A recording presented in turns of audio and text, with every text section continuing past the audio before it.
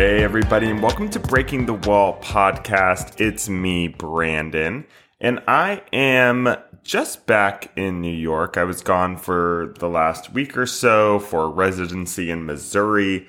I was out there teaching a couple classes, but really making a piece for the school's graduating class. And, after each day, and while I'm there, whenever I do a residency, I try to make myself as available as possible for anyone who's graduating, anyone who is, looking to start their career soon or trying to figure out what they want to do.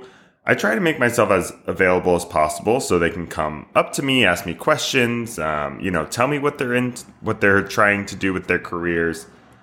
And so each day when I was in Missouri, I would let that happen. And a lot of the questions that people would come to me with is about networking, right?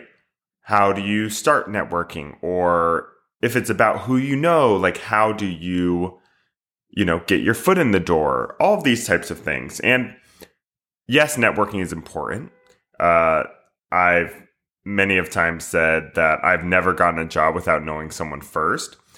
But the truth is that your professional networking has actually already started, right? It's already been happening and has probably started years ago, right? And I wanted to make this episode because I think that sometimes we want to believe that our real or professional networking happens after we graduate. Like once I get into the real world, that's when I'm going to start, broadening my network. I'm going to go and take class and I'm going to meet someone at a party, a choreographer at a show, and then we're going to hit it off. And then the next day, they're going to send me an email. I'm going to give them my card, all of these types of things.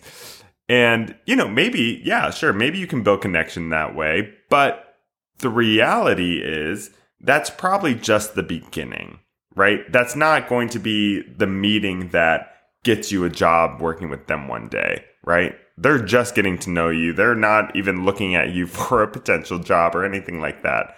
So, for me, networking is actually based on two things. One is trust, and two is consistency, right? And if you want a job with a choreographer or, and maybe they teach a lot, like you need to be in their classes consistently for at least 6 months. Right? Even as a teacher, I may know your name after one class, and I try to learn as many names as possible, as quickly as possible. But the reality is some people in New York, people pop into my class all the time just for, they're visiting for a week and they want to say hello. So I'm like, oh, great. Like, nice to meet you. Hopefully you can come take my class again. But we're not really going to be building a major relationship that way until, you live in New York and you're taking my class consistently. And I know what you're, trying to do with your career. And we start investing in each other. But the point is that I'm trying to make here is that there's a lot of resources. You have a lot of connections already. You don't have to dive into this idea of, I have to go out into my career to start networking. Or maybe you feel stuck in college being like, I don't have anyone how am I supposed to, if I'm here in Missouri or Mississippi or Arizona, or, how am I supposed to meet those choreographers or those people that are going to give me dance jobs? And the truth is, you already know them, right? And I will tell you, my first jobs were all based on college and high school connections. Professor got me my first job with a dance company in Denver through a recommendation. The studios that I grew up dancing in, or the studios I danced around in my own community who already knew who I was, those were the people who gave me my first classes, right? And it's still true to this day. Any residency, this one in Missouri, when I went back to teach in Arizona, teaching in Houston, like all of these residencies or these dance jobs even have been because of friends that I've met 6 years ago, right? And, the people who hire me are friends who have the ability to hire, or they just recommended me when they needed someone soon, right? So believe me, no one is finding me online and offering me thousands of dollars to teach their students or to join their dance company. Maybe they might invite me to audition or be a part of a pool, that's for sure. But there's no direct books, right? No one's just booking me from not knowing me or having a relationship with me. So in this episode, I want to give you all some recommendations, right? And these are recommendations to utilize the connections you already have and maybe rewire our ideas of what networking is in the dance world. And my first one is realize how long relationships need and then give them time to grow. Yeah. For me, and I've said this in past episodes, it can take at least 2 years for a relationship to turn into a job, right? And it's also important not to expect all of our relationships to turn into jobs. Yeah, that's not what I'm saying either. I'm just saying, it comes into opportunity. Like, when does a job become available, right? Do you know this person long enough to for them to trust you enough to offer you money, right? In the dance world, sometimes our resources are so limited. We want to make sure we're giving jobs to the people who we can rely on. So who are we going to go to first? Probably our friends or the people who we've seen consistently and have been showing up regularly, right? It goes back to that idea of trust and consistency. So that's the first one. Just realize that relationships take some time, right?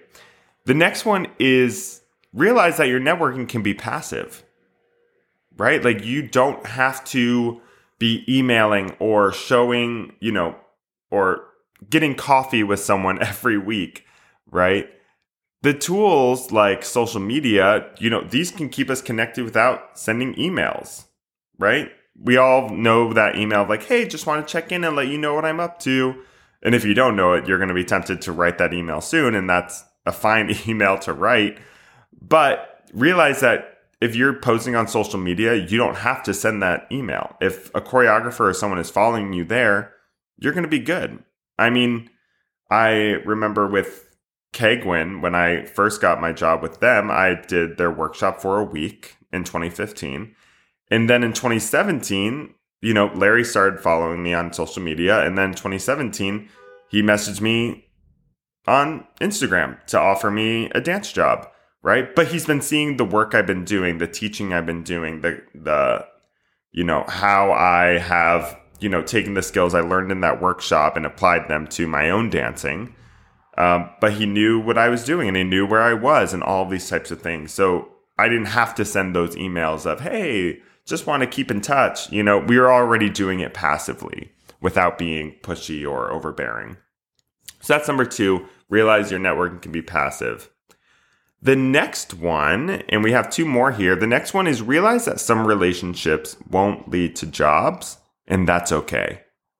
Yeah. Realize that not all of your relationships, all of your professional relationships are going to lead to jobs, right? You may be investing in a choreographer or a teacher for years, and they may never hire you. Yeah. And we need to be okay with that, right? They don't owe you anything.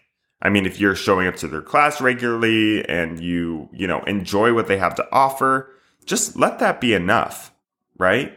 And you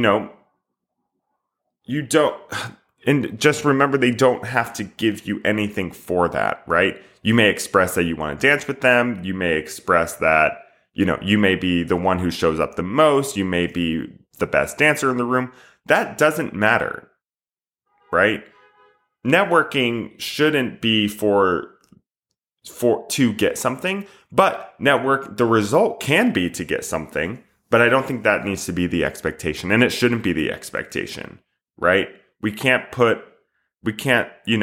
rely on people to, or we can't expect people to have that, right? We have that expectation of a job, right?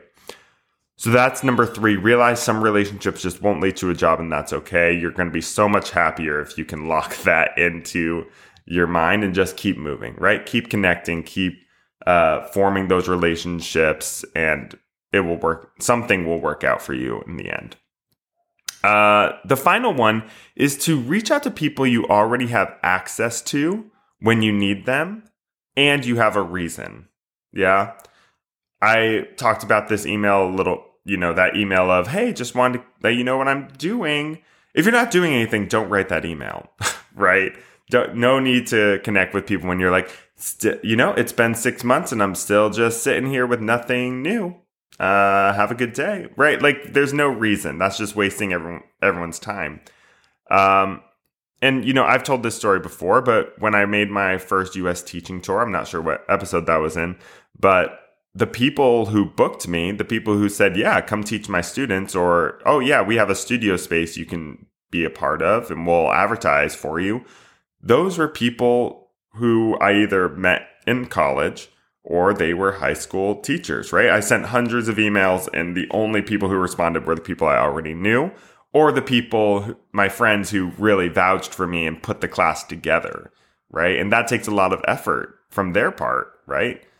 So, and I know I give a lot of teaching examples, but it's the same applies for as a dancer. Like when I wanted to make my first film, I wasn't emailing choreographers like Crystal Pite or, Azure. Like, and I could if I knew them, but, I didn't have a relationship with those people. So I emailed the choreographers that, one, I respected their work, but two, I already had a relationship with, who I trusted, and I knew they trusted me in a way.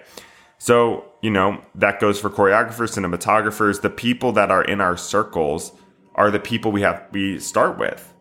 And let that be enough.